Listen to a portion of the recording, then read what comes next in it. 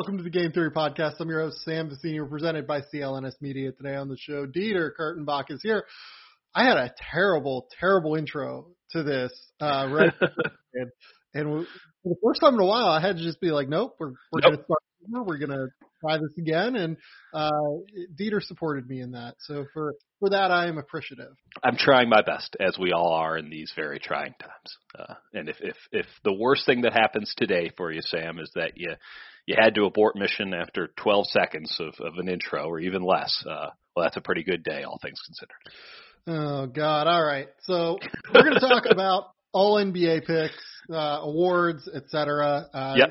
To this point in the season. I think you and I are a little bit more dubious than others that the season is going to continue. Maybe it will. Maybe this won't be the actual award picks. But that'd be nice. I think for right now, we're in a circumstance where we do think that these will be the award picks. So we're going to do that. We're going to talk about some news before we get into that, though. There was a hilarious Knicks-Hornets trade that was proposed, apparently. There was a thing that John Gavoni over at ESPN reported about that I kind of want to talk about in regard to the draft. Okay. And then we're going to talk about some bad movies and some hilarious TV shows and kind of all that stuff. I think that's everything that we talked about last night, right? Yeah, no, that is according to schedule. And listen, I'm down to get weird with the schedule too. If we want to get on a weird tangent, I'm not going to stop. Like the My Pillow guy. Like we need to talk. Like so, Dieter last night had to explain who the My Pillow guy is. I've never seen this person in my life before. He was apparently at this press conference. I didn't even watch the press conference with Trump. He's a thing. I was very curious. Like he was explaining this to me like it's someone that I should know. Yeah. And typically, it's someone who worked in the entertainment industry for a little while and, has a master's in the entertainment industry, essentially. And, tends to know what's going on and tends to know what's on TV. The My Pillow guy passed over my radar and flew way over my head. I wish I didn't know who the My Pillow guy is, but I watch a lot of television at 2 o'clock in the morning, and that's when he comes out. Oh, my God. So pray the virus away, Sam. Pray it away. I was going to say, is this a blind spot for me? Is this a blind spot that I should know? I mean, you should consider yourself lucky that you didn't know until I told you. I mean, it's kind of a rabbit hole. I don't know anyone who's been introduced. It feels like a rabbit hole. I don't know anyone who's been introduced to the concept of the My Pillow guy who doesn't immediately then continue to read. It's very Tiger King-esque in its nature. He's a former crack addict who is now in Minnesota. Wait, really? Oh yeah, there's a whole lot going on here. He's a former crack addict who was saved by grace or whatever. This on video right now because my face is just incredible right now. Soon we'll all be zoom it. I think listen, this is all off the top of my head from when I went to the Wikipedia page and then subsequently many more articles, probably 4 years ago. He was a crack addict. He was saved by some ministry of sort. Big Jesus guy, big fan of Jesus. And then he's created what is essentially it's a pillow that did a lot of radio ads, a lot of podcasting stuff, which is a little bit surprising as to why you had not heard about it. He's on a lot of, it's a high volume, low cost advertising spree roughly about 3-4 years ago. And the pillow, by the way, is apparently pretty good, and that's coming from actual reviews. But I everything I read off of this guy, super Republican. Not that no, you know what? Yeah, super Republican, and I mean it in a pejorative sense. And he told everyone to pray the virus away yesterday at a press conference for our pandemic. So that was awesome. It was super cool and really reassuring that guy is talking to the nation at our time of need. Speaking of praying the virus away, do you know where his honorary doctorate is from? Liberty University? It is from Liberty University. That really wasn't that difficult of a question. It was that or one of many other lunatic fringe schools. Stop scheduling Liberty, people. Yeah, the most simultaneously hilarious and terrible thing that happened this weekend was the headline of there is now an outbreak at Liberty University, like a week or within the week of them going back to class. It's all Democratic hoax, Sam, and it's yeah. I mean, there's some point where like people. I've gone in on Liberty like probably once a year for the last 7 years on Twitter or in various other modes, and I'm just unrelenting on that they're kooks and that they should be treated like kooks. And the common response I get back when I kind of present this argument is like, well, what about the kids? Like, it's like, you went to Liberty University. Like, were you misled? Did they kidnap you? Like, you were in from Jump Street. Like, no one, like, they're telling you what they're about. They're not like, Grand Canyon University or something where they're pretending they're not that. Right.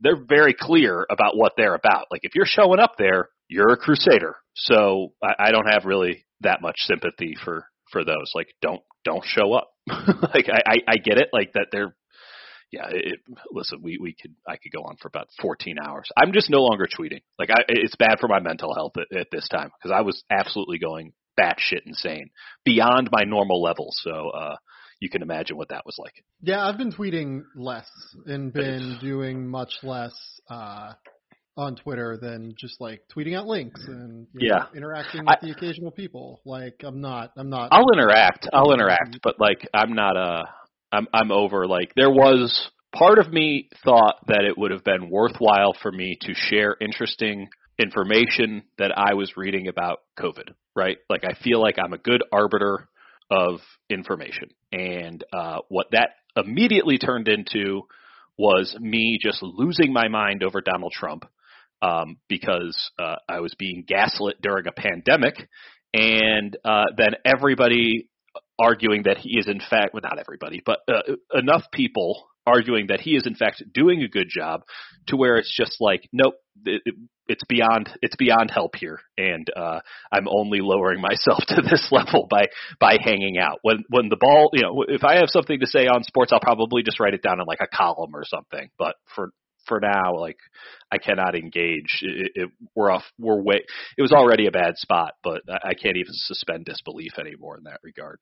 That will last for another 3 days until I decide that I need my fix again. Speaking of bad spots, let's talk about the Knicks. Yeah, this was great. You sent this to me last night, and I was gleeful in. I mean, shitty team trades are the best. Yeah, I want to bring up what Posting and Toasting, the great SB Nation Knicks blog that used to be run by Seth Rosenthal. I don't know who runs it anymore. The Knicks had interest in a very bad Terry Rozier trade at the deadline, and I think that just about captures it, to be honest. Just perfection. The framework of one deal that had internal support sent Julius Randle, Dennis Smith Jr., and a future first-round pick to Charlotte for a package that included Terry Rozier and Malik Monk. And by the way, by the trade deadline, Malik Monk was not very good. Didn't Malik Monk get suspended for PEDs? For weed? I thought he got suspended for weed. I think that is right, but I don't think he's still suspended. And he actually did come on like a little bit. He was suspended indefinitely at the end of February. Oh, was he? Is that when it was? It's an open-ended suspension from the NBA by violating the terms of the league's anti-drug program. There was like a week of basketball after that.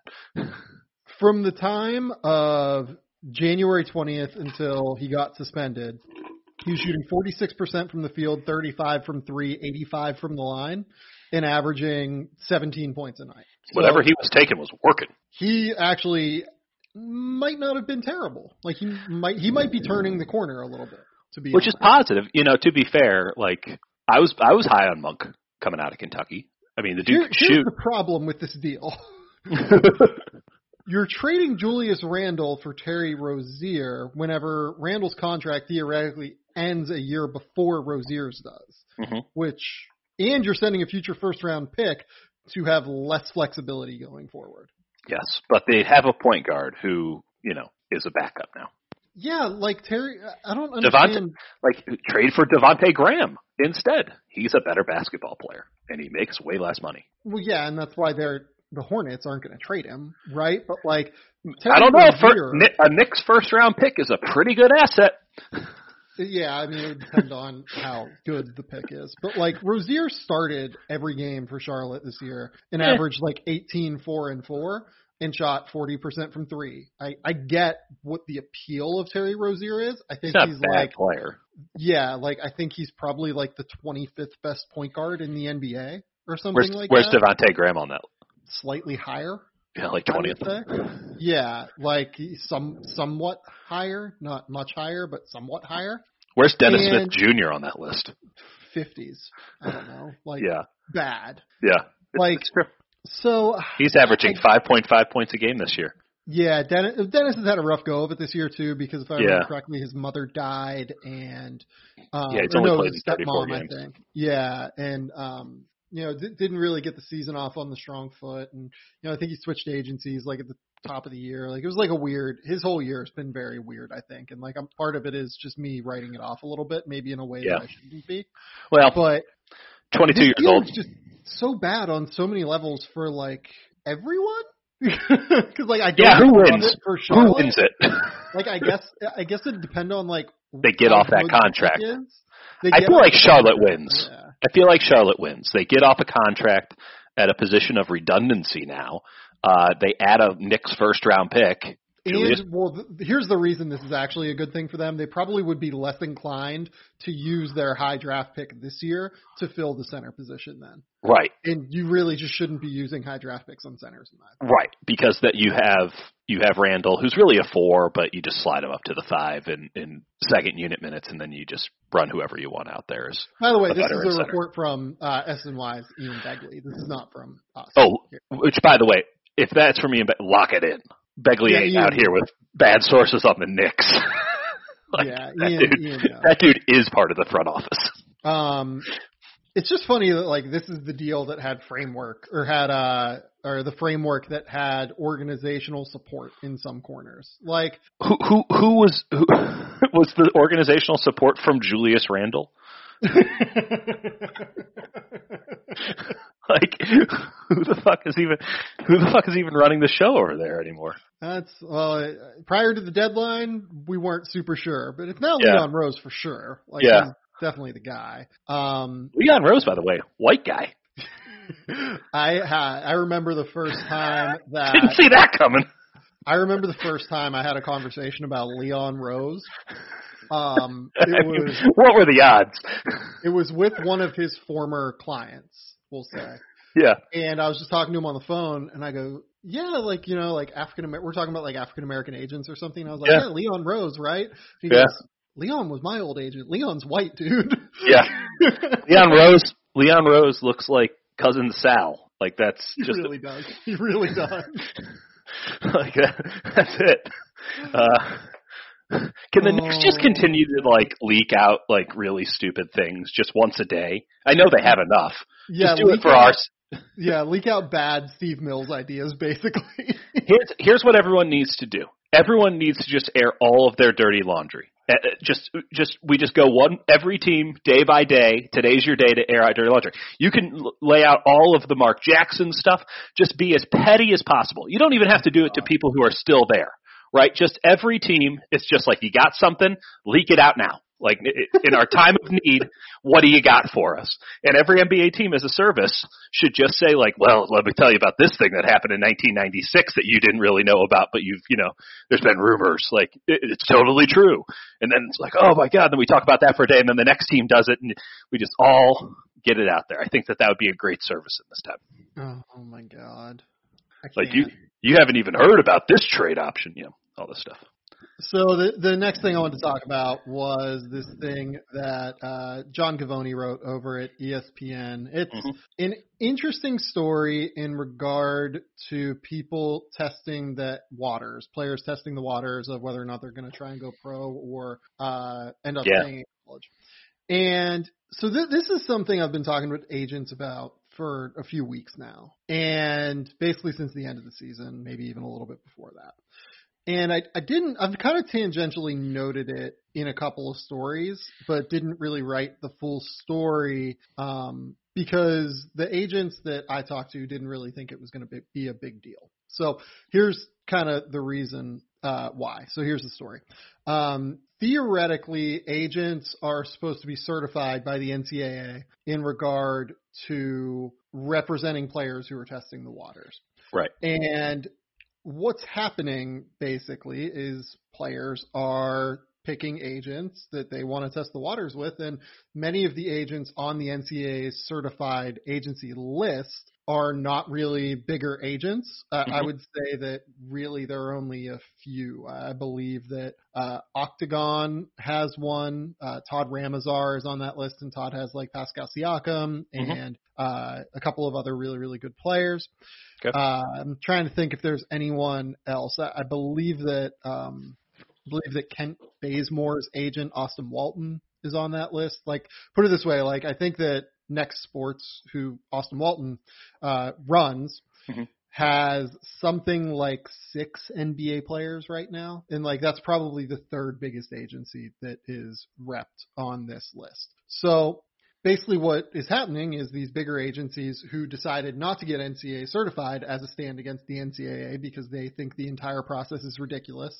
It's just a money grab by the NCAA essentially because they want to charge these agencies $1,250 to pay an annual certification fee to be certified by the NCAA.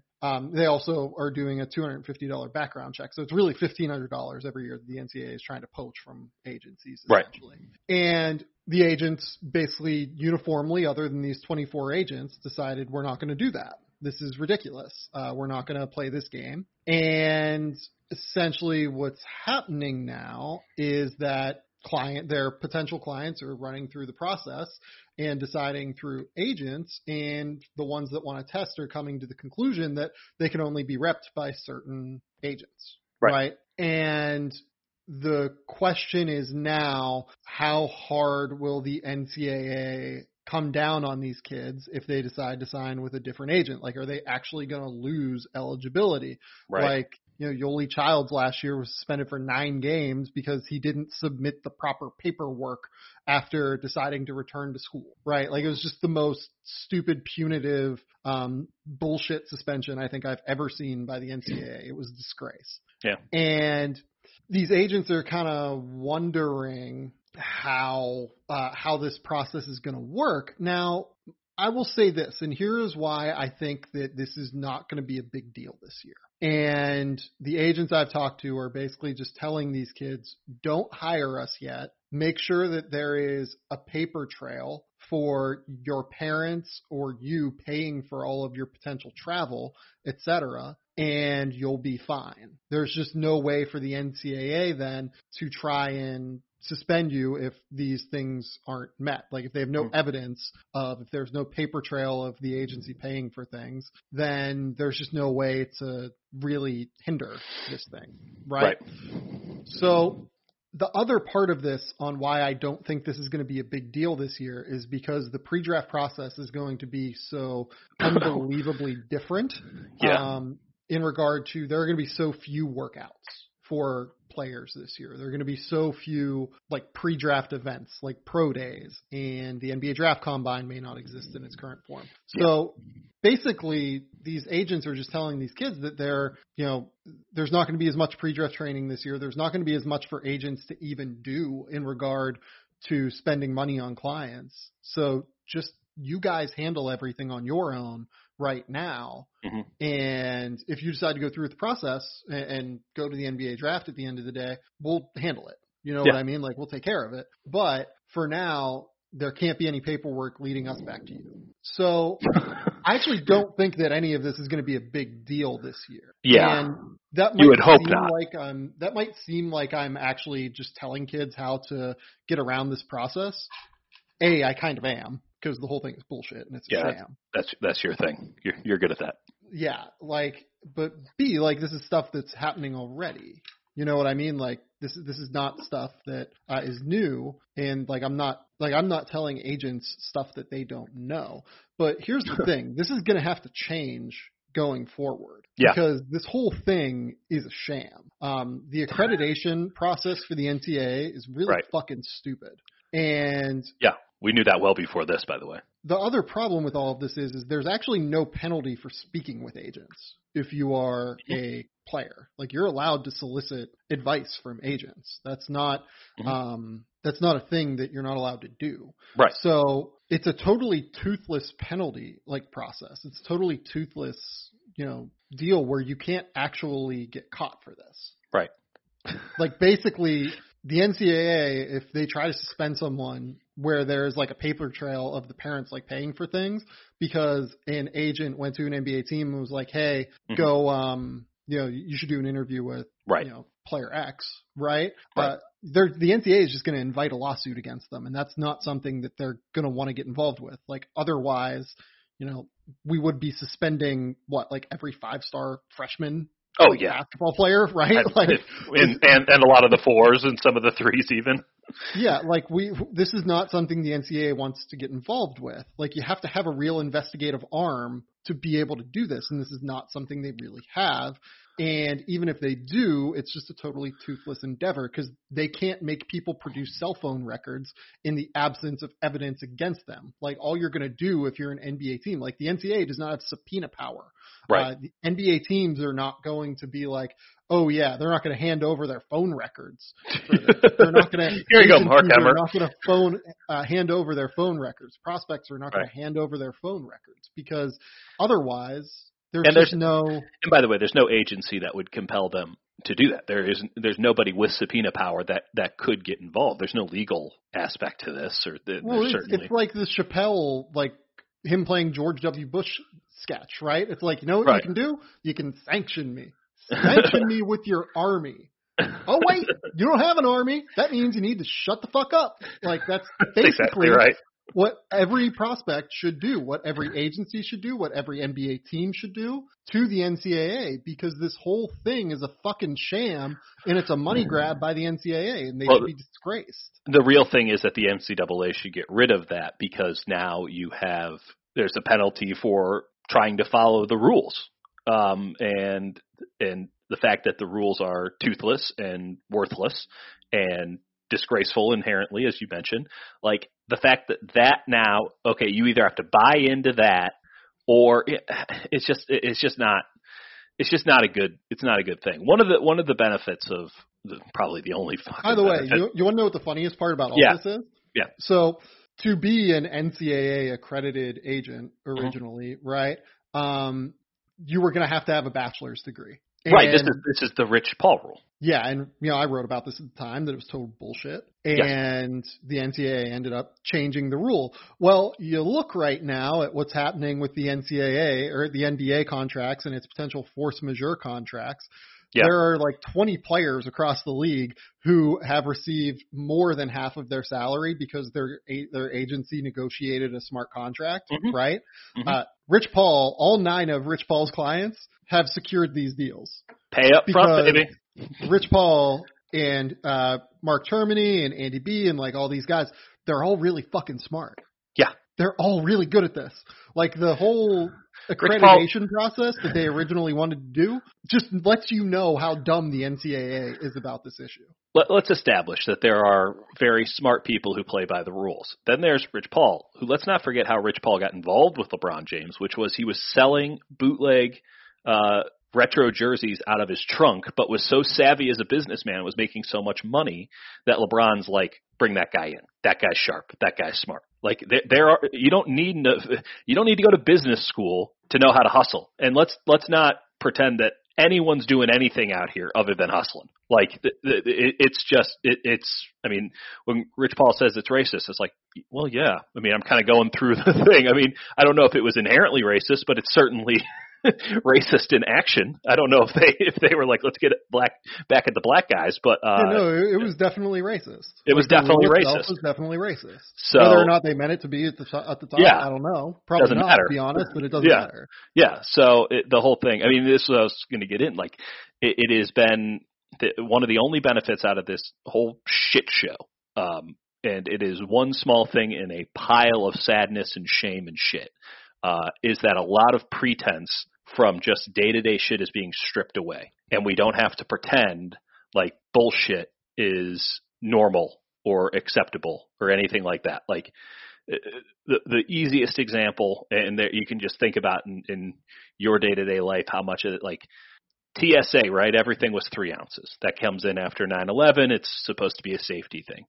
But as the coronavirus is starting to break out, well, now you're allowed to bring on 12 ounces of Purell. Like the 3 ounce aspect of it was just a bullshit arbitrary number to begin with. And we can get in layers and layers and layers of this. And, luckily, luckily some people are starting to call out some bullshit in this time where a lot of bullshit's getting stripped away. Now, mind you, there's a lot more of it being thrown out every day, and it's all terrible and shitty and bad. But it's just another example with this NCAA thing of how much pretense is and should be stripped away amid all of this. Yeah, it's just really this is one of those things that's like really frustrating to me I because bet. the rule was meant to be exclusionary at the top. It was a bullshit rule. It doesn't really it's just like a clueless organization about the way that this process works, trying to make rules about it. And by the way, this came as part of the Condoleezza Rice dumbass thing into college basketball, committee into college basketball that tried to fix things and literally did jack shit for anyone. Like it was, this is just one of those things that like, I'm glad that John wrote about it because it really helps to foster a wider conversation.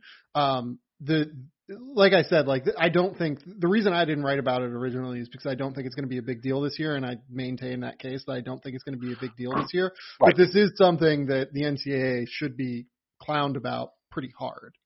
I'll say this for them, Sam. They might need that $1,500 out of everybody, though, at this juncture. They really might.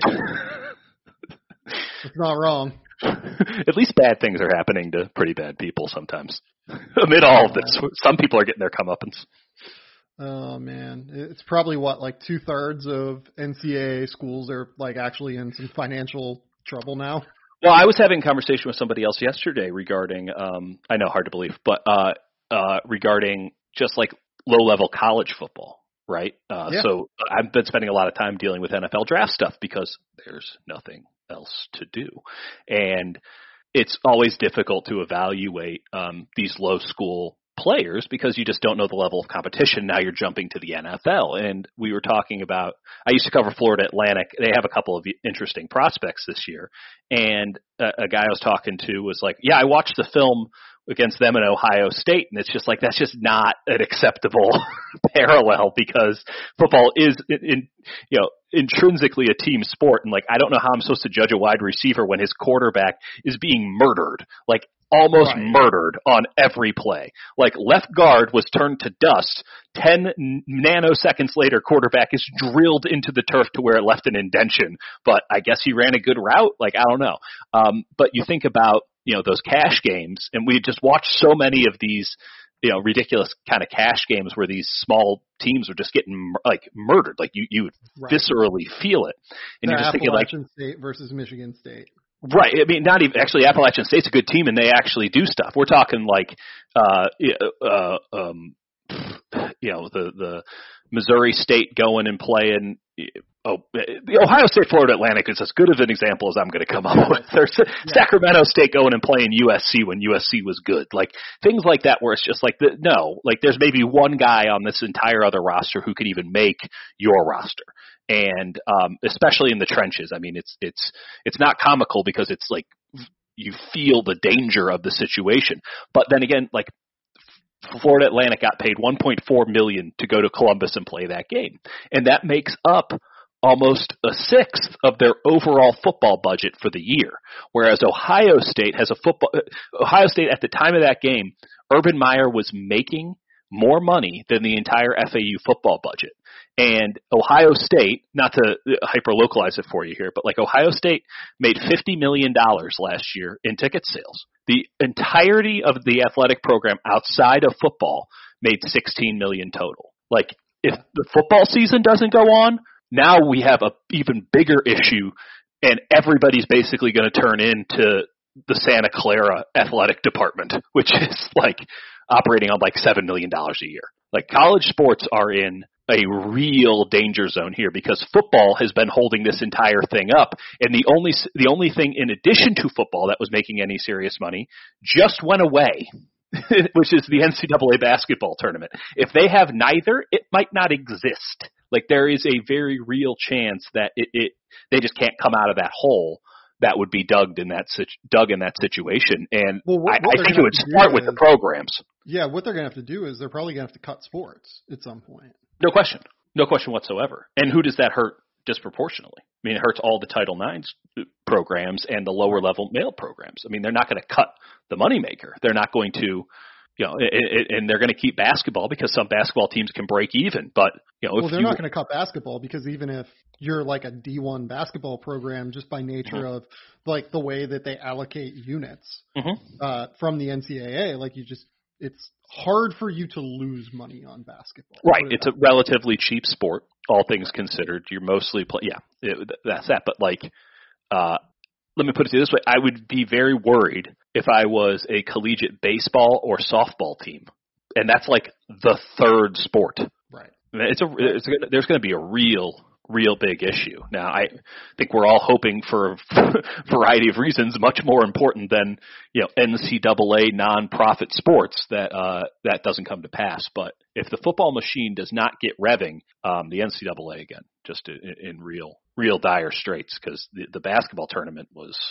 It's a big moneymaker. It's the biggest moneymaker for 2/3 of schools. Yeah. Because there are 120 football playing school or 130 Division I. Yeah, it's like 135 or something. Yeah. Yeah, there are 354. Yeah. I believe now, including Tarleton State, that play Division I basketball. Billy's back, baby. Fucking Clyde! Oh my God, those 2/3 of programs are in trouble. You know what else? 2/3 of guys will experience some form of male pattern baldness by the time they're 35 years old. That's good news is that with today's advancements in science, Keeps offers proven treatments that can combat the symptoms of hair loss and help you keep the hair you have at half the cost of your local pharmacy. You don't have to go broke to avoid going bald. Keeps offers generic versions of the only 2 FDA-approved hair loss products out there. Plus, Keeps now offers a prescription shampoo to keep your scalp healthy too. Prevention's the key. Keeps treatments really work. They're up to 90% effective at reducing and stopping further hair loss. The sooner you start using Keeps, the more hair you'll save, so act fast. Many men even experience hair regrowth with Keeps treatments. Look, I'm losing the hair. Like, I know it. You wouldn't be able to tell right now because my hair is weirdly very long. Goddamn, we are all coming out of this like Grizzly Adams. We are. But, Keeps is a tremendous product. It is absolutely incredibly useful. And I absolutely would say that all men should use this product if you're losing your hair. If you're ready to take action and prevent hair loss, go to keeps.com/gametheory to receive your first month of treatment for free. That's KEEPS.com/gametheory, GAMETHEORY. It's keeps.com, KEEPS.com/gametheory. Whew. It was a hell of a transition. Got to throw it up again. That was an absolutely great transition. And you're going to get your first month of treatment for free with keeps.com/gametheory. Giddy the hell up. So we're going to do all NBA stuff today. So that was a longer intro than I thought it would be. The 35 minutes that we talked about news. No, it wasn't your fault. It was my fault. I take the blame for all this. So we're going to do MVP, Defensive Player of the Year, Most Outstanding or Most Improved Player, Sixth Man of the Year, Rookie of the Year, Coach of the Year, and then we're going to do all NBA picks. Dieter, I will give you the floor. Where do you want to start? Let's get this out of the way now. Giannis is the MVP of the NBA this season. Yeah, it's really just not even a debate. I don't think. I don't understand. If LeBron would have gotten his last 20 games of the year, I think there's a real chance that he could have closed the gap. Especially considering Giannis's knee injury and how long that could have kept him out. Who knows?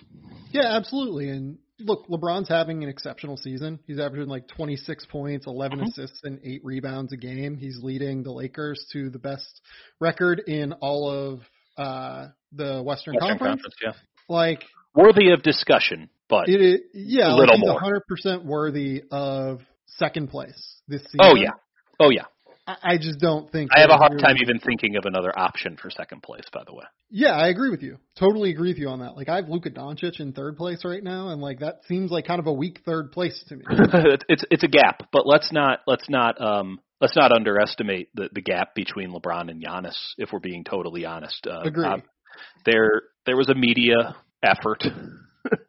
No, that's exactly what it was. And a social media effort to, pay tribute to the King, and the King deserves plenty of tributes. But let's not drag Giannis into this, because not only is he the MVP, had the team with the best record in the NBA, doing just outstanding, preposterous, running out of adjectives to describe the guy things. He was also the NBA's best defensive player this year, in my estimation. I have him top 3, so yeah, I totally agree. I mean, it won't happen because LeBron's hold on some is above reproach. But, I mean, Giannis should be the unanimous MVP. I just don't see it that close. And then obviously the gap between LeBron and Luka or whomever else you want to choose is even larger. But it's Giannis. LeBron should be class. Unanimous. Yeah, second place. Sure. Yeah, 100 votes for whatever. 100% of the votes for Giannis for MVP. 100% of the votes for LeBron. And then after that, do whatever you want. But it's very clear where the hierarchy in the league stands. And listen, I understand the arguments that some make about, well, Giannis hasn't done it in the playoffs. Well, one, it's this year's award, and two, it has nothing to do with the playoffs. And I understand some of the stigma about Giannis because it's a little bit of bully ball. It hasn't gotten him to the NBA Finals, hasn't won a championship. But those are extrapolations. Those are reasons you are looking for as to not give him the award. But the only reason that you're entertaining those notions is because it is so obvious that he's the MVP, and you're just looking to play devil's advocate with whomever. It's him. There's no one close. LeBron comes in second. I like Luka as third. Who else is even in that conversation? Yeah, I think that even with the later season, I guess it would be the last 15 games, so the last quarter of the season swoon that James Harden had. I think that there's still definitely a case for him in the top 5. Yeah. You can make an argument for Anthony Davis too. I think you can make an argument for Anthony Davis in the top 5. Some people will throw Kawhi Leonard out because he played 51 games, but at the end of the day, Kawhi Leonard averaged 27, 7, and 5, and is still a very high level defender, if not quite as elite as what he once was. At least this year, he wasn't necessarily. Who's to say what would happen if and when a playoffs do happen? Like if he hasn't just been load managing on court too. I mean, he certainly has the ability. It's just he takes her easy out there. Right. And then the last guy that I do think it's worth bringing up is Damian Lillard. Even though that team is losing, he has just been obscene this year. This has been his best season in the NBA by far. He is holding that team afloat. Yeah. By himself, essentially. And I know CJ McCollum exists, but CJ hasn't been quite as good this year as he's been in the past. I don't think that's controversial at all. Yeah, and Lillard has just been a total goddamn monster. He's a stud. Yeah. So, I don't think I could quite get him in my top 5 just because the team is struggling a little bit more than what I would like to put an MVP candidate up for. But, he came damn close to making my first team All-NBA team. Well, let's go into that now because I think we've pretty much named everybody save for one man when it comes. Well, can we explain why Giannis is the first team All-NBA guy? You want to read off some numbers? You can read off some numbers. So, the numbers are ridiculous. Yeah, he's averaging 30 points, 14 rebounds, and 6 assists a game while shooting 55% from the field and being a top 3 defender in basketball. I think there is a real chance he wins Defensive Player of the Year. Yeah. I personally wouldn't vote for him, and I'll kind of explain why whenever we get there. Okay. But, I think there is a real argument for it nonetheless. He is just by far the most dominant, irrepressible force in basketball right now on both ends of the floor. It's really just a situation where even though Milwaukee and the team is very, very, very good around him, this is still a team that when he's off the court, right, they still have I believe it's a +4 net rating. But his overall overall net rating difference is still +12. When he is on the court, they have a 115 offensive rating and a 98.7 defensive rating. That's wild. It's not even wild. That is impossible. This is a team that when Giannis Antetokounmpo is on the floor, they are 16 points per 100 possessions better than their competition in the NBA. That is a ridiculous, ridiculous number in every capacity. And by the way, LeBron's team's like 11 points better. He's a stud as well. Like I don't mean to diminish that. For reference, the Warriors in their best years of their dynasty, which included Kevin Durant, would be about 17 in overall, plus minus with the when they had their best lineups on the court, when they decided we were going to kill you, and they would drop Draymond to center and Kevin Durant would be at power forward, Steph, Clay, and Andre Iguodala, they would do roughly what Giannis does by just being on the court for the Bucks. Yeah. And look, we're going to talk whenever we get to the defensive side. We're going to talk about the fact that I think Giannis's teammates have been a little bit underrated this year. Oh, yeah, that's fair. That's fair. But let's not pretend that. I mean, the Bucks are better this year because Giannis has been better this year. Yeah, like this is a playoff team. If Giannis Antetokounmpo doesn't play for Milwaukee, this is they're an 8 seed.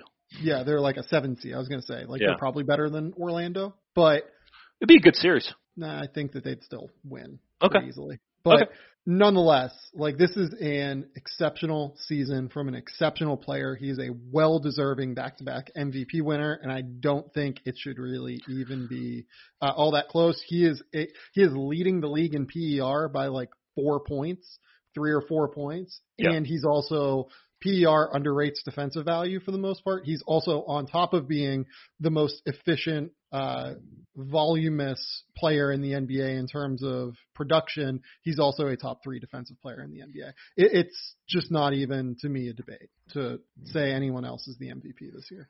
I mean, his win shares per 48 minutes is stupid. I mean, he's worth 0.28 win shares per 48 minutes. Yeah, and look, I tend not to like those numbers. Yeah, I know. I don't know how useful they are, but just in terms of what he's doing on the court, like his effect on his team, his overall production, there's just not really a question to me. I think it's leads the NBA in defensive rating. Yeah, like he's an absolute stud. So let's talk all NBA. So I personally have James Harden and Luka Doncic. Yes. In the guard spots. Yes. I think I might have cheated putting Luka in the guard spot. I'm not entirely sure if that's really going to be where he's listed. He doesn't qualify as a point guard? I'm not sure how they're going to list him. Oh. Guards 4s, but he, obviously is like the lead ball handler of their offense. I'm just not clear. I just gave him guard. I don't think you need to overthink it. Yeah. LeBron and Giannis in the forward spots. And then the center spot is the interesting one. I personally put Nikola Jokic, given the fact that Denver is the second best team in the Western Conference. Okay. Maybe them or Los Angeles, the Clippers, whichever team you want to pick. Yeah. Pick the Clippers in a playoff series, but Denver is right behind them, right breathing down their necks, right? Mm-hmm. So, I would say Jokic for the first team center spot. And given the fact that Philadelphia has been like slightly disappointing this year. Right. Even though, by the way, like Philadelphia was, I want to say 3 to 3.5 games back of Denver too. Like Philadelphia's, the top of the East is so good that we kind of underrate what Philadelphia has done this year a little bit. I think that's despite them looking like a mess all the time. Well, we just expect constant progression, so any sort of stagnation or minor regression is very poorly looked upon. Right. So I agree with that. I agree with that. Yeah, he's just the guy that it's serves tight. a drink for one of the 5 best teams in the NBA. Yeah, and let's be honest, Joel has taken a step back, much like the entirety of the Sixers this year. It's minor. He's still one of the best players in the league. But I think it'd be fair to give it to Jokic. This is where Anthony Davis not playing the 5, though, is problematic because he would be a shoo-in. He would be an absolute shoo-in, but he's a forward. He wanted to make it clear to everybody he's a forward, so he's a forward. He's playing forward. I know. There's no argument that he's not a forward. It's just still kind of stupid. So the second team, I had Lillard, Westbrook, Kawhi, Anthony Davis, Joel Embiid. Yeah. You could make an argument for Kemba instead of Russ, but I think it's very hard to make that given just what recently or quasi-recently happened with how good Russ was. Yeah, I think that what we saw from Russ, over the course of the final 2 months of the season pushed him into this category pretty easily. Another frustration here is with Jimmy Butler being forward and not kind of the 2-3 that he's so constantly played. But right, yeah, I have Jimmy as my third team forward. I have Chris Middleton, by the way, as my other third team forward. Oh, really? I have Pascal. Yeah, I think Siakam, Middleton, and Jason Tatum are the three candidates. Yeah. And it's very close. Really, I won't begrudge you for picking either one, but if you want to listen to the case for Chris Middleton as an All-NBA candidate. Have at it. Well, I had the debate with Eric Name on a previous podcast, and I thought I was leaning more toward Tatum, and then I really kind of dug in and went back and watched some tape, and I was like, oh no, it probably should be Chris Middleton. Yeah. No, listen. I'm not at all stunned or shocked that you've picked Middleton. He's been absolutely fantastic this year, and I think is worthy of consideration. I don't know. I think Pascal and Butler is a level that he's not on. At least it didn't feel like consistently this year, but he's close enough. That's not a conversation that I felt like we would be having a year ago. In terms of consistency, I don't know that there's been a player more consistent than Middleton this year. Sorry, consistency was the wrong word. You're 100% right. He is steady Eddie out there. In the sense of, I feel like those guys, perhaps just because of circumstance, win more games for their team than Middleton does. He is being hindered by having Giannis in the sense of his individual candidacies. I think there's a case that Jason Tatum is more important to Boston than Chris Middleton is to Milwaukee. But Chris Middleton is also averaging 21.6 rebounds, 4 assists, while shooting 49.9% from the field, 41.8% from three, and 90.8% from the free throw line. Yeah. If we get this season started again and they play 5 games at the end of the year and he shoots over 50% in those games, he's going to go 21 points per game on a 50-40-90 season. He's very, very, very good. A lot of those looks are open, to be fair. They are. He's not the guy that defense is key on. I think that is in Jason Tatum is that guy. So the guys that I had third team guards, I had it down to 3 guards. I had Kemba Walker, Chris Paul, and Kyle Lowry. Okay. I struggled with this hard. I went Kemba Walker. I went Kyle Lowry. Wow. The reasons that I chose those 2 were to reward 2 of the 5 best teams in the league because I think that those 2 teams have earned it. I mean, it is consistent with your methodology to this point. Yeah. I would Lowry is averaging have Lillard over Lowry. That's just me. Well, I had Lillard second team. Oh, sorry. That's right. Sorry. Yeah, no. Where do you have Paul George? I don't. Okay. Because he's a forward, and there's just not really a case for him. I don't think I can make a real case for him over Chris Middleton. What about Chris Paul? Chris Paul was the third guy that I can I had Chris Paul, Kemba Walker, Kyle Lowry, and the Thunder this year were just not quite as good as the Celtics and Toronto in terms of consistency. I chose that to be the tiebreaker. I mean, also Chris's numbers are slightly worse than those guys. But that's, between the numbers being slightly worse, the team being slightly worse.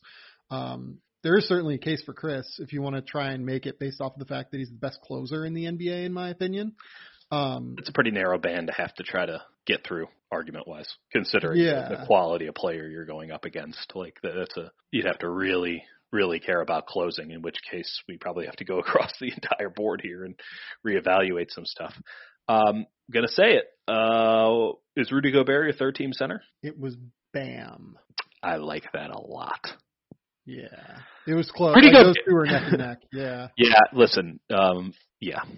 I think Bam is a lot more effective offensively. He's just so much more effective offensively because he can do so many different things. He's an exceptional passer for a big man. He legitimately initiates their offense a decent amount of the time. Yep. I think that Rudy and Bam have had close defensive seasons, even though Rudy has probably been slightly more effective. I If just you're think the difference between on the Bam and basis Rudy of on offense exactly. is a little bit bigger. If you're saying that they're close on defense, then the gap is very clearly in Bam's favor overall. Yeah, I agree. I like that a lot. It was a great pick. And then, Jimmy Butler and Chris Middleton were the forwards.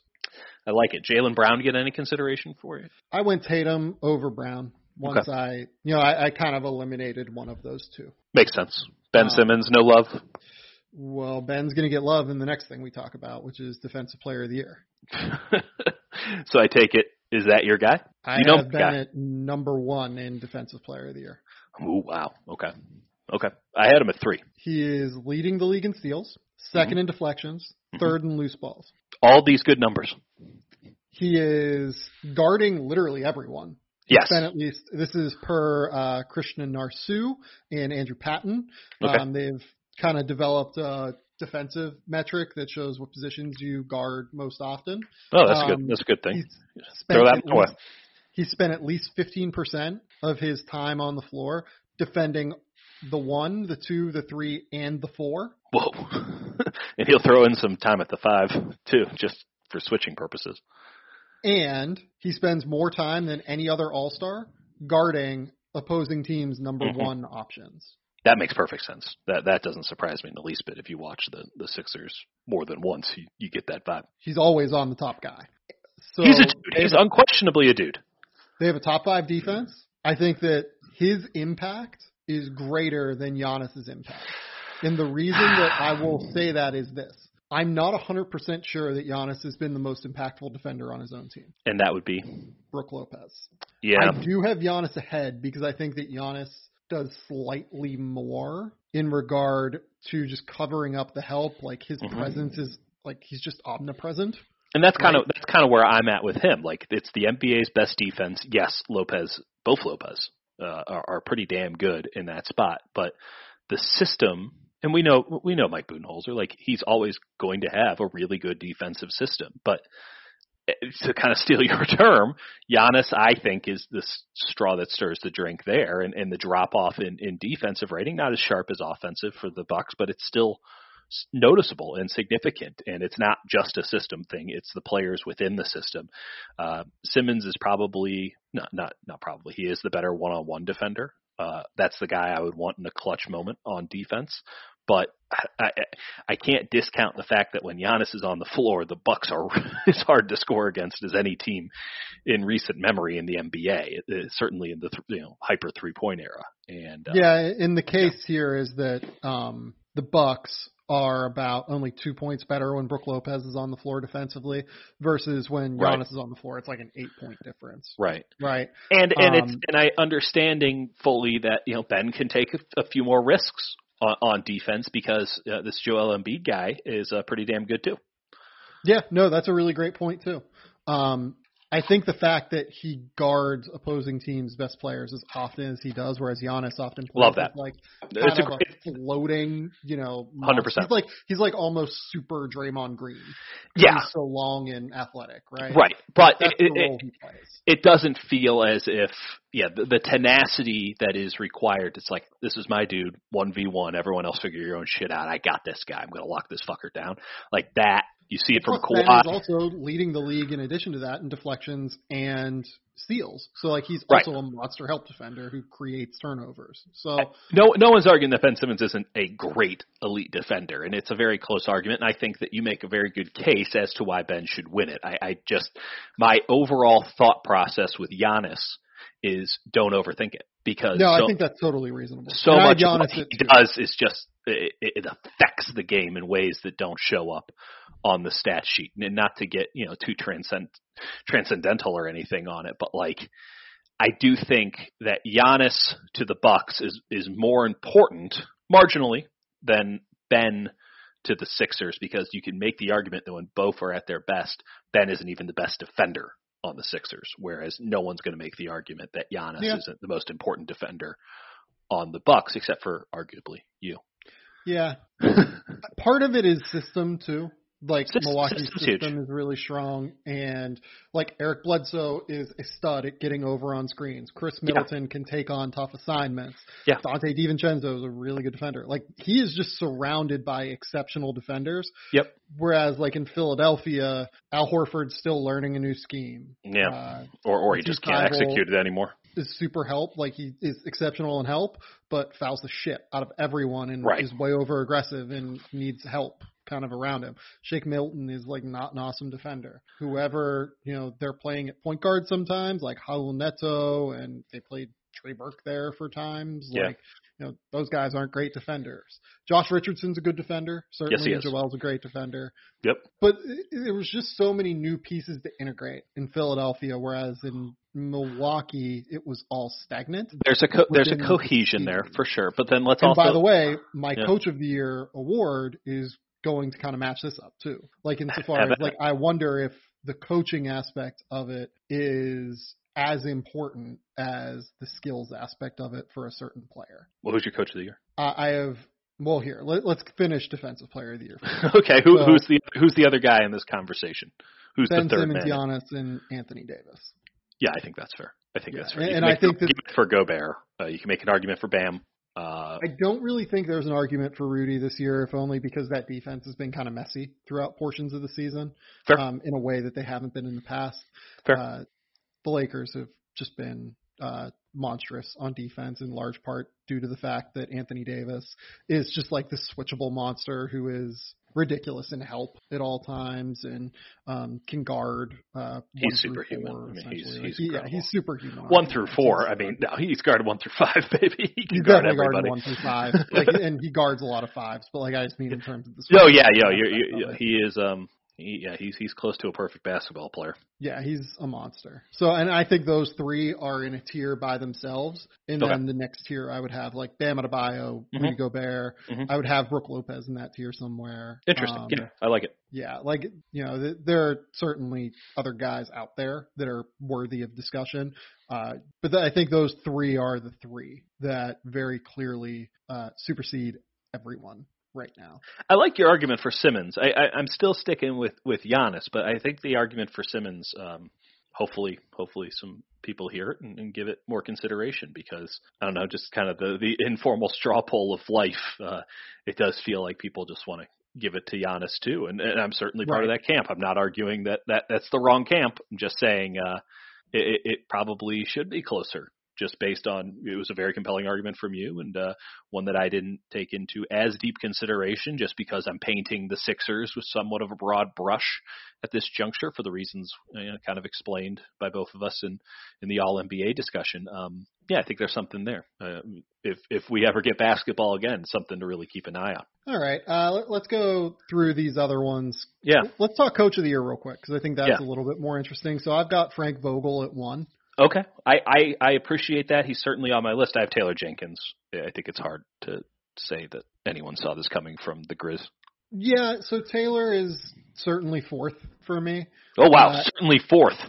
Okay. Yeah. So here's the reason why I would go the top 3 the way I did it. So Frank Vogel obviously was entering a combustible situation for sure, with a backcourt that isn't great, and they've just figured it out in like the most ridiculous way, right? The fact that all of these pieces work together in the way that they do is such a tremendous credit to Frank Vogel.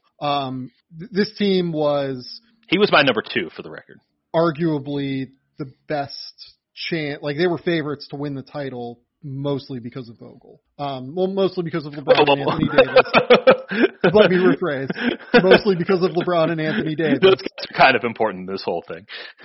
But the fact that the glue held together, the fact that he's getting, resurgent year from Dwight Howard, a great year from JaVale McGee, a really good year from Kentavious Caldwell-Pope. Avery Bradley looks playable, and like the point guard situation, we're talking about like Alex Caruso and Rajon Rondo, right? Like the fact that this team has won almost 50 games in 63 games is such a credit to Vogel figuring out the pieces and making them. Well, and let's be clear. I think that a lot of those players, there was certainly upside, and a lot of guys are hitting something close to their upside or maybe even surprising.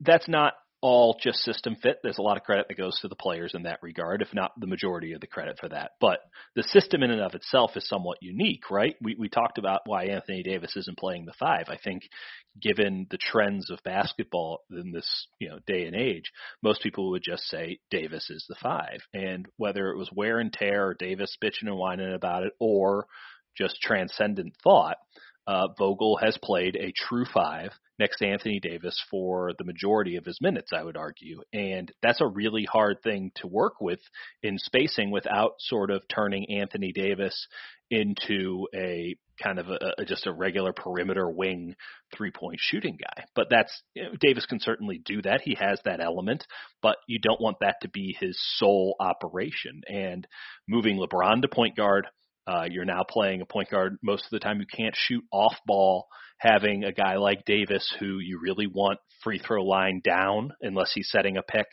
keeping a guy like JaVale McGee or Dwight Howard engaged and out of Davis's way or LeBron's way, even should they drive to the hole. It was a really tricky formula to go with. And a lot of people expected Frank Vogel to get fired because he also had Kittlefinger next to him. And it just felt like he was a dead man walking from day one. The system, don't know how. I mean, I can really break it down or whatever, but it works. They're not running into each other. The spacing is totally acceptable. It helps to have two transcendently great players, but schematically, it was a risk for Vogel. He could have tried to put square pegs into round holes. He could have tried to overthink it and take a bunch of players who wouldn't have fit into the 4 or 5 out offense and make it so everything was just clunky. He just accepted the players that he had and he put them in the best position to succeed. I think it's a very fair argument that he should win Coach of the Year. It's why I had him number 2. And curious as to who the other guys on your list are, because apparently Taylor Jenkins isn't on it, and fuck me for thinking that Memphis should have been another lottery team. Yeah, so the second guy I have is Nick Nurse. Okay. Who lost Kawhi Leonard and has won 46 games. Yeah, that was my number 3. Yeah, that's obscene to me. The fact that a team with Kyle Lowry, Fred VanVleet, Pascal Siakam, OG Anunoby, and Norman Powell, I think have played the most minutes on that team. He's won 48 games. My issue is that I just think probably more highly of all of those guys than probably the general public does. I think those guys are really good players. Obviously, Lowry, and I'm very high on Pascal, even more so than I think everybody's just built-in belief that he'll just be the next superstar in the league or whatever. Yes, the systems work. He's a brilliant coach. He's kind of just doing the same stuff that he did last year. He was a crafty fucker last year too. Yeah. Except he had a true superstar on the team, who, by the way, was kind of half-assing it in the regular season there too. He was. I mean, you look at what their record was last year at this point. So they're 46-18 right now. Last year they were 46-18. Yeah. They have not skipped a beat despite losing Kawhi Leonard. Yeah. No, he's really, really good at this. Yeah, I mean, that is exceptional to me, and it's part of why I think Kyle Lowry is deserving of recognition. Pascal Siakam is deserving of recognition, right? Mm-hmm. All of these guys are absolutely exceptional, don't get me wrong, but Nick Nurse keeping this thing together has been unbelievable to me. And then third, I had Budenholzer, because I think that defensive scheme mixed with the fact that he was the guy that found a way to optimize Giannis. I don't think that's changed year over year. Right. The fact that they have a top 5 offense and the number 1 defense by far in the NBA, I think a lot of that is scheme in addition to players. And I think Budenholzer deserves credit for it. Absolutely. Yeah. So Taylor Jenkins is fourth. We can talk about Taylor Jenkins because I think he's done a great job too. Yeah. Say positive stuff about Taylor Jenkins for me so I don't feel like I'm a complete moron. So they're in 8th place in the West, and that is a credit to Taylor Jenkins figuring out how to make a rookie point guard more comfortable. And Ja is, I think, better than we all expected early on. If you're going to make the case that Ja is, this is exactly what I expected from Ja Morant. Well, you're going against the entirety of history of rookie point guards, basically. Yeah. For him to be leading a team to the playoffs in his rookie year as the best player on a team that's just not normal, right? Yeah. Like we've seen rookie point guards put up statistical years that have been good, but not ones that have led to the playoffs, right? So what Ja is doing is absurd, and obviously he's the pick for rookie of the year, and we'll talk about that in a minute. But I think that Jenkins and this Memphis staff have done a really good job of optimizing things around Ja Morant, despite the fact that they don't really shoot the three ball exceptionally well. Like Ja is the guy that like really needs space on the floor to operate. They're 25th in 3-point attempts per game, 27th in 3-point rate overall, and they're only 21st in 3-point percentage. Like this is not a team that spaces it exceptionally well, right, and have found a way to make it work just via scheme. And I think that Taylor Jenkins deserves a lot of credit for that. Yeah. It's just kind of wild. I mean, we say, Ja has been incredible, and he has, and we'll talk about that in a second. But like, I don't know, it just feels like everybody on that team is getting the most out of themselves this year. That's a real rarity in the NBA. And we talk about it probably more than anybody else with like the Raptors, right? And Nick Nurse. I don't know. I mean, maybe it's just the initial knee-jerk thing where which team has exceeded expectations most and how do we reward them? And in 3 years, it's like, I don't know if Taylor Jenkins is actually that good of a coach. I don't know. It's kind of part of the thing Some is is for motivation. Like, look, the bottom of the Western Conference hasn't been that great this year. You don't tell me. You don't say. I mean, right. Like, they're 32-33. Like, they have a losing record right now. Yeah.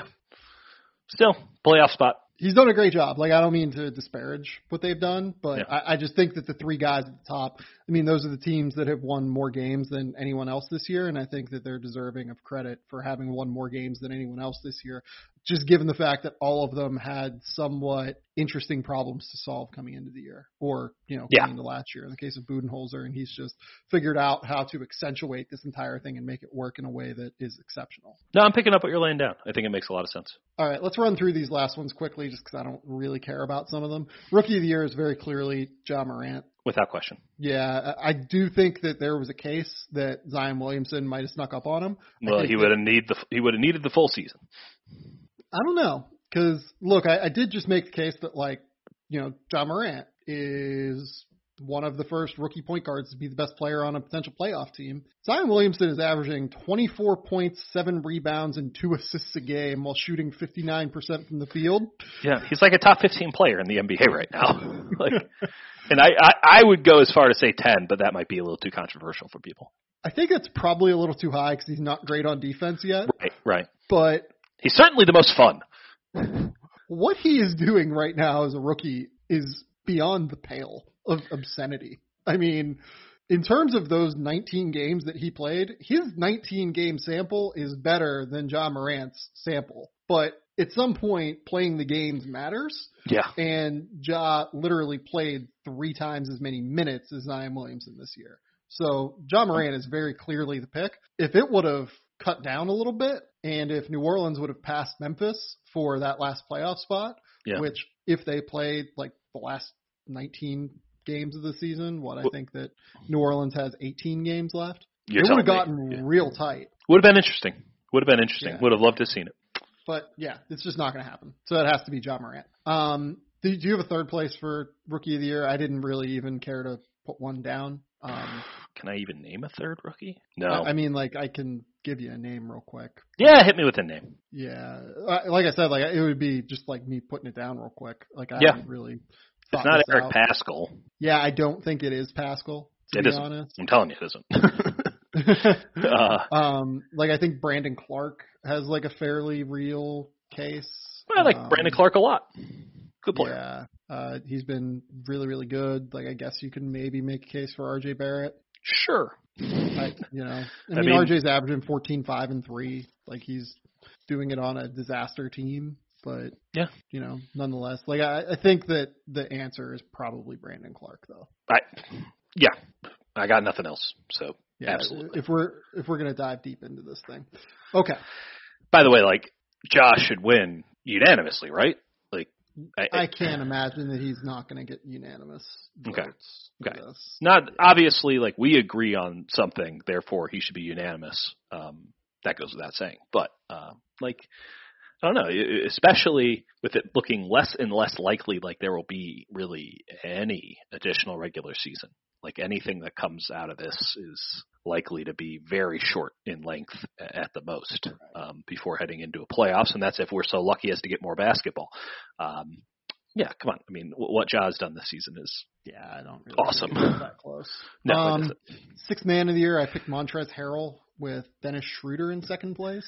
Yeah, I was trying to vote for two guys at the same time. Can we get Lou Williams and Montrezl Harrell to share it? Sure. Yeah, with then Dennis Schroeder being in second place. I'll be honest, I don't care about this award at all. Yeah, I think they should get rid of it. Yeah, it's like almost like kind of a slap in the face award. I forgot about most improved player, so I'm going to need to do some research here. Who do you have? Yeah, I went Brandon Ingram. Oh, yeah, no, sorry, I have that written down. Brandon Ingram is clearly the answer. I just didn't write down anybody else because it was only one dude. Yeah, I picked Brandon Ingram. I will say, like, there is an interesting case for Devontae Graham, but the leap that Ingram took, like, I think that the leap from starting caliber player to legitimate all-star is much harder than going from unplayable to, like, starter level. That's an extremely fair assessment. Yeah. And by the way, Devontae wasn't unplayable last year. Like I noted in my rookie scale rankings thing that he was actually really underrated pretty good last year. Right. But, I just think that the difference is much more difficult to go to star. Does Lonzo crack the top three here? He didn't for me. I had Bam is my third one. Bam was my number two. Now that I had already written it down immediately after you started talking about Devontae Graham. As we were talking about it. Yeah, sorry. I had Bam and Lonzo, and that's why I asked about Lonzo.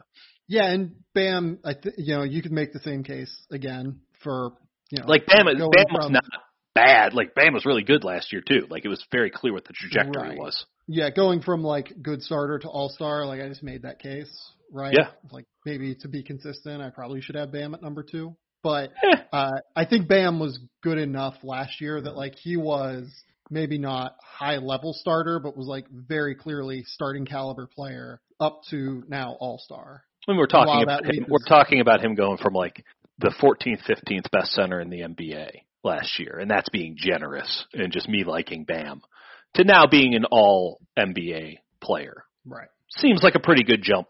Yeah. And he should be in the top 3. If you want to make a case for second, that's fine. If I put more thought into most improved player, I might have him second. But it's like very clearly Brandon Ingram to me. I don't know. I think you can make the argument for Bam, actually, the more I think about it, given I think it's clearly Ingram. I'm very high on Ingram, but I also love Bam, so I wouldn't be angry if people went that way. Yeah, I mean, Brandon Ingram's averaging 24.6 rebounds and 4 assists a game. Dude's a stud.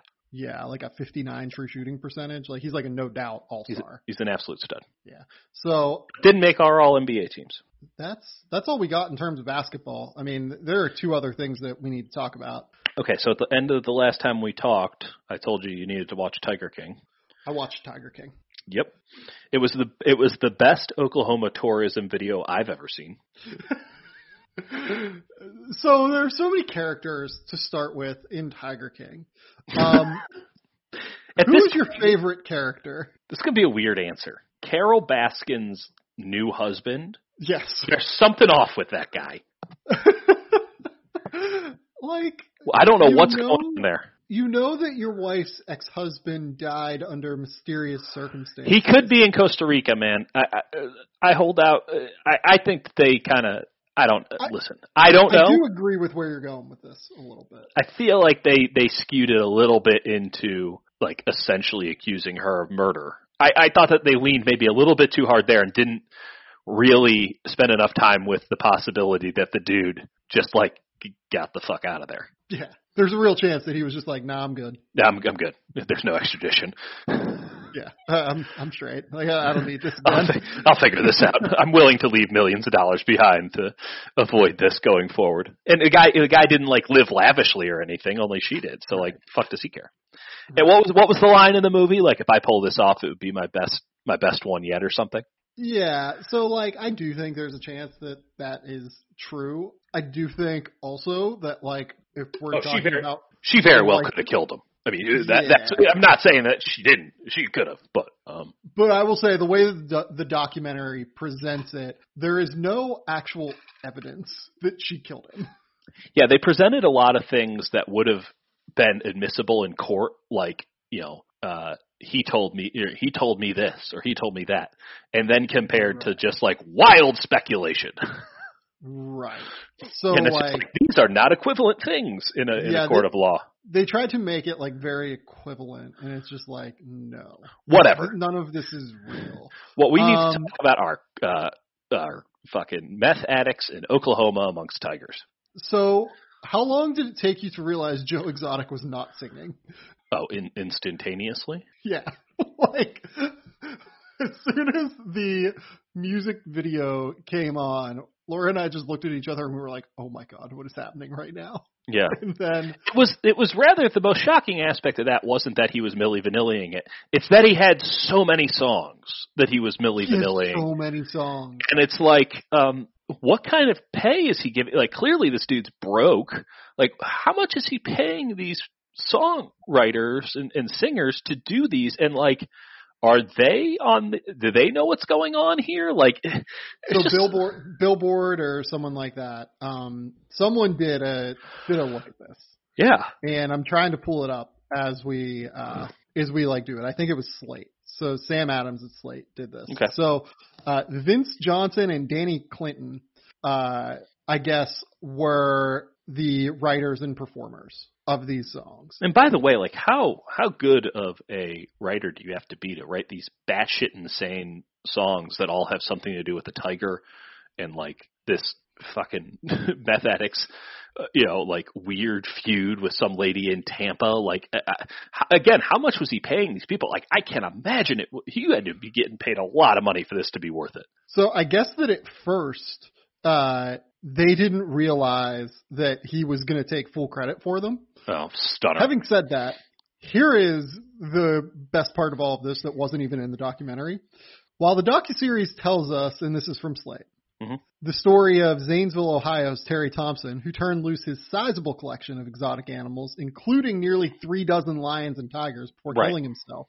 Right. It doesn't get around to You Can't Believe, the musical tribute that alleges Thompson was actually murdered by the deep state in an attempt to discredit private zoo ownership. The video positions Joe as a dogged investigator, slapping a folder down on an interrogation table and lighting up a cigarette, and shows uniformed men in masks leading a blindfolded Thompson lookalike into a clearing and sticking a gun in his mouth. We shouldn't be laughing at this. These are these batshit insane people exist. We failed them as a society. I can't get over the fact that he thinks the deep state killed him. Well, I mean, why is that the line that is no longer believable? That this guy's into deep state conspiracy. Believable. It's super. Yeah. It's believable. So. Jesus fucking Christ. The music is definitely the best part of this thing, I think. Like, what do you think the best part of this is? When he burned down the alligator shed. That's wild. It was almost so goddamn obvious that he did it. Yeah. Like, at least based off of the documentary.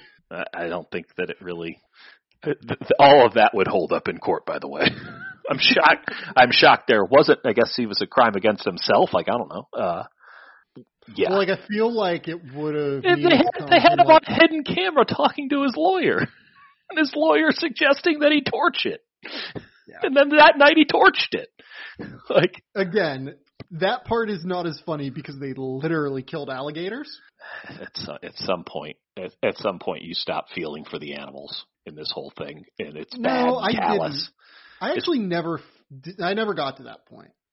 Like, every time that a cleansing fire needed to just be taken from all of this, and it all had to go. It's just all of it has to go. It's so bad. Every time that a baby cub came up on screen, Laura and I would just look at each other and be very sad because we were like, they're literally taking this cub away from its mother. It's all. How do you feel about the LSU tiger that lives on campus now? Yeah, pretty bad. I didn't feel good about it. Good about it. As someone who thought like, oh, it'd be cool if Mizzou, where I went to school, had like a bitchin' tiger like LSU did. I'm like super into the fact that we don't have a tiger now. And I was there before, I saw this thing, which by the way, I watched all in one night starting at 11 p.m. It took us 2 nights or 2 days to watch. We were all in. We figured we're in quarantine and we don't have anything to do until noon tomorrow, and we're gonna ride this wave of insanity. As someone who spent a lot of time in both Oklahoma and Tampa, let me tell you, not an ounce surprised by any of it on the baseline. Did you ever drive by the Joe Exotic Zoo? I certainly did. Now, I have no recollection of it, but just based on where it was, I would have seen the billboards for sure because we went through Oklahoma City a couple times, and I'm sure that they had some on 44 with Tulsa when you're heading towards Dallas that they say basically get off here and drive, an hour or so, and they had it. I don't know how many billboards they had, but I was certainly proximate enough to presume that I would see billboards. I've certainly never been there, but nor would I have ever gone. Because it's a fucking hot mess, like just inherently on the level, like someplace like an hour south of Oklahoma City, and like not like Oklahoma City downtown, which by the way is barely a city, but like also like the perimeter of Oklahoma City, which is massive. It's this good book, by the way. It's called Boomtown. It's about like the history of Oklahoma City. Like Oklahoma City just annexed and annexed and annexed and annexed. And this is like an hour outside of just the city line, which is hyper rural anyway, on the fringes. Like, and you're telling me there's just a bunch of tigers out there? Like, you couldn't have convinced me that it wasn't some sort of weird meth thing to begin with. Well, the crazy thing is, like, I was in college at Ohio State whenever the Zanesville thing happened. I remember the Zanesville thing lightly, yeah. Yeah, like, I remember that being a thing. I can imagine. It was pretty wild that was happening while, like, I was in college. We were like, oh, yeah, we probably can't, like, drive by that area. Like, I would drive by Zanesville, like, every time to get to Pittsburgh, right? Yeah. So, like, yeah, it was, that one was pretty wild, and, like, that's where I was like, oh, yeah, this is very dangerous. What are we doing here? Why are there people that have these tigers? Like, what are we thinking here? That kind of inherently, I just can't even wrap my head around that kind of stuff. Like, I watched 8 episodes of that, and I still have no earthly concept of why you'd want a tiger unless you have some sort of weird cult thing going on. Yeah, 100% agree. Like, I do not understand why these people like to own tigers. And like, we haven't but barely talked about Joe Exotic. What is your favorite Joe Exotic fact other than the fact that he sings songs that aren't really sung by him?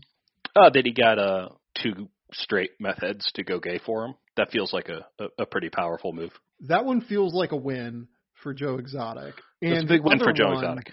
That is kind of wild to me is that he would do a television show that, by the way, was just like a web show. Yeah. That was broadcast every single night on the internet. Yeah. Well, and let's got a 60 Minutes reporter to do it. It was, yeah.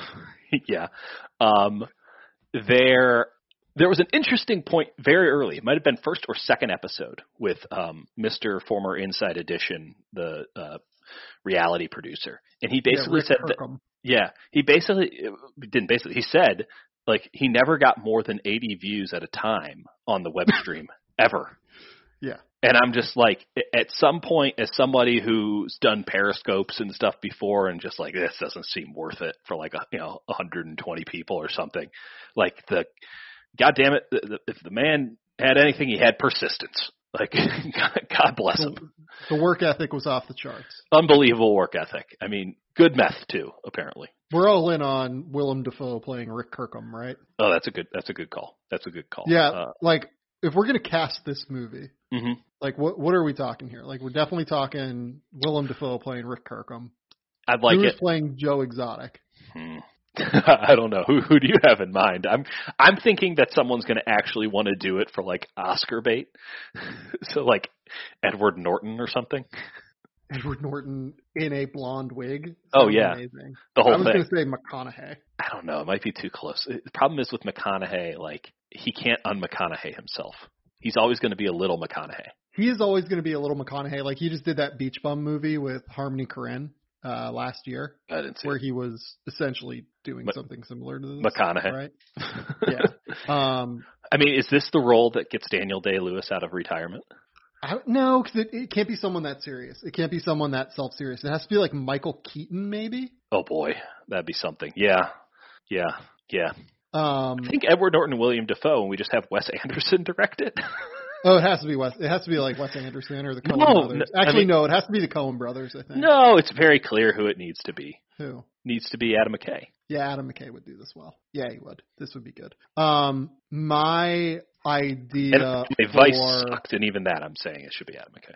Who would you say for Carol Baskin, knowing that Kate McKinnon is like set to do this? I guess. Oh, I'm sorry. There's an what? Yeah, there's like actually a thing. Like I think Oh, that Jesus. it might be based on the podcast that existed though, not on this. I don't. My theory was Allison Janney. That'd be great, but kind of just be a reprise of the I, Tonya character. No. Oh yeah, that's why. Yeah, that's fair. I'm excited to see that. I'm excited to see that HBO like Bad Education or something. It's Hugh Jackman and Allison Janney, and it's like a scandal in the 90s of like embezzlement from a school district or something. It's an HBO. I think it comes out in the middle of the month, just before The Last Dance is released. I'm trying to think what other characters can we cast? Can we get Walton Goggins in this thing somewhere? That's a good question. Yeah, Walton Goggins. Where would Walton Goggins be? Walton Goggins. Here's the beautiful part about like quasi biopics is like I watched Ford versus Ferrari. Matt Damon looked nothing like him. Looked nothing like Carroll Shelby. No. Carroll Shelby was like a 6'4" dude with a perm. Wasn't picking that up off of Matt Damon, but he's a good actor, so it's like whatever. Who knows? So I feel like Walton Goggins would be what was the name of the guy who came in after the fact, kind of stole the zoo from him. Oh, Jeff Lowe. Yeah, we could do Walton Goggins. Walton Goggins as Jeff Lowe would be pretty good. Yeah, that'd be the dream. That'd absolutely be the dream. Yeah. I don't know. Kate McKinnon is Carol Baskin's pretty good. It's pretty good. Listen, Kate McKinnon has the energy to pull that off for sure. I feel like Matt Damon should just be in this, if for nothing else but the inherent we bought a zoo joke, like the extremely meta we bought a zoo joke. That's pretty funny. He's also just a good actor. I've been rewatching 30 Rock, and he's just very, very good. Oh yeah, he's great. We're all in. If you can rewatch 30 Rock during these trying times, do it. It's very good. The thing that we rewatched for this is Bash Brothers. Yeah. God. With Andy Samberg playing Jose Canseco and speaking of meth, Akiva Schaffer playing Mark McGuire. Mark McGuire. Yeah. With just so many beautiful cameos as well. The cameos are what get me every time. Like it never fails. Like Andy Samberg and Akiva Schaffer, like the shtick gets old after like 10 minutes. Yeah. Yeah. I think the Sterling K. Brown, them coming out hot with Oakland Knights, like you get a read. It pretty much fades from Oakland Knights if we're being totally honest. But I don't know if I would agree with that because then we get the scene, like it pops up like maybe halfway to 2/3 in, where it's Maya Rudolph, Stephanie Beatriz, and Haim.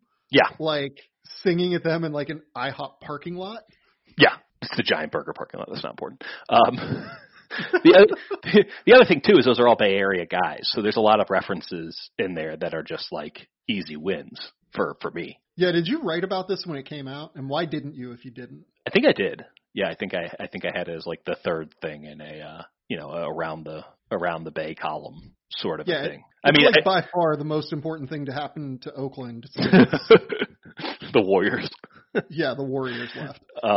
Yeah, no, very evidently. And listen, it came out. I remember watching it at like 2 a.m. or whatever when it initially came out because I'm a night owl.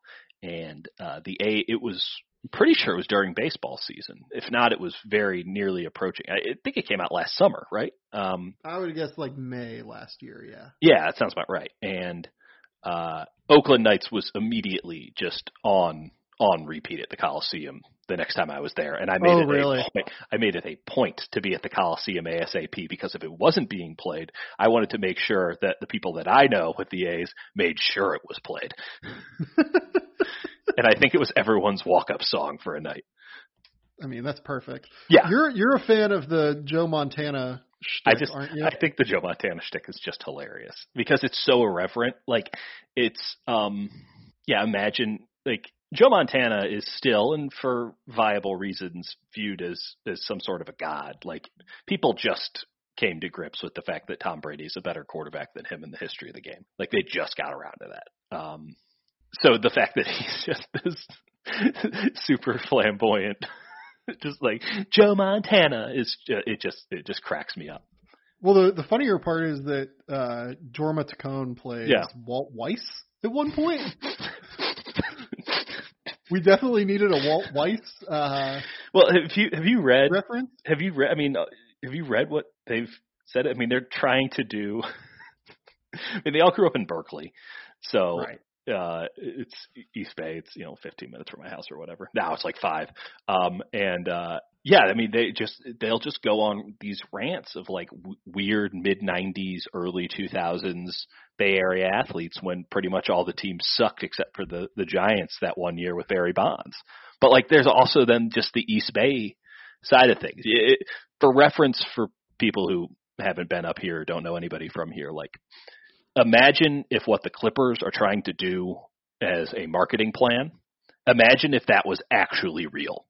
And like there was this disconnect. Having grown up in Chicago where there's a very real North Side, South Side rivalry, like there's a very real East Bay, San Francisco, I don't know where the South Bay fits in, it changes every day, like rivalry. Like there's an inferiority complex, there's a superiority complex, there's X, Y, and Z, it just goes down the list. It's Boston and New York, except we're separated by one bridge. And a lot of people commute into the city to work there. There's a class aspect to it for sure. It's really wild. And the fact that for so long, I mean, the one team that really did unite was the Warriors, but they sucked for so long.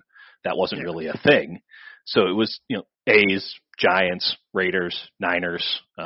It was pretty deep seated, and those very few people, mixed it up. And now it's just kind of one homogenous area in so many ways. But yeah, they'll go.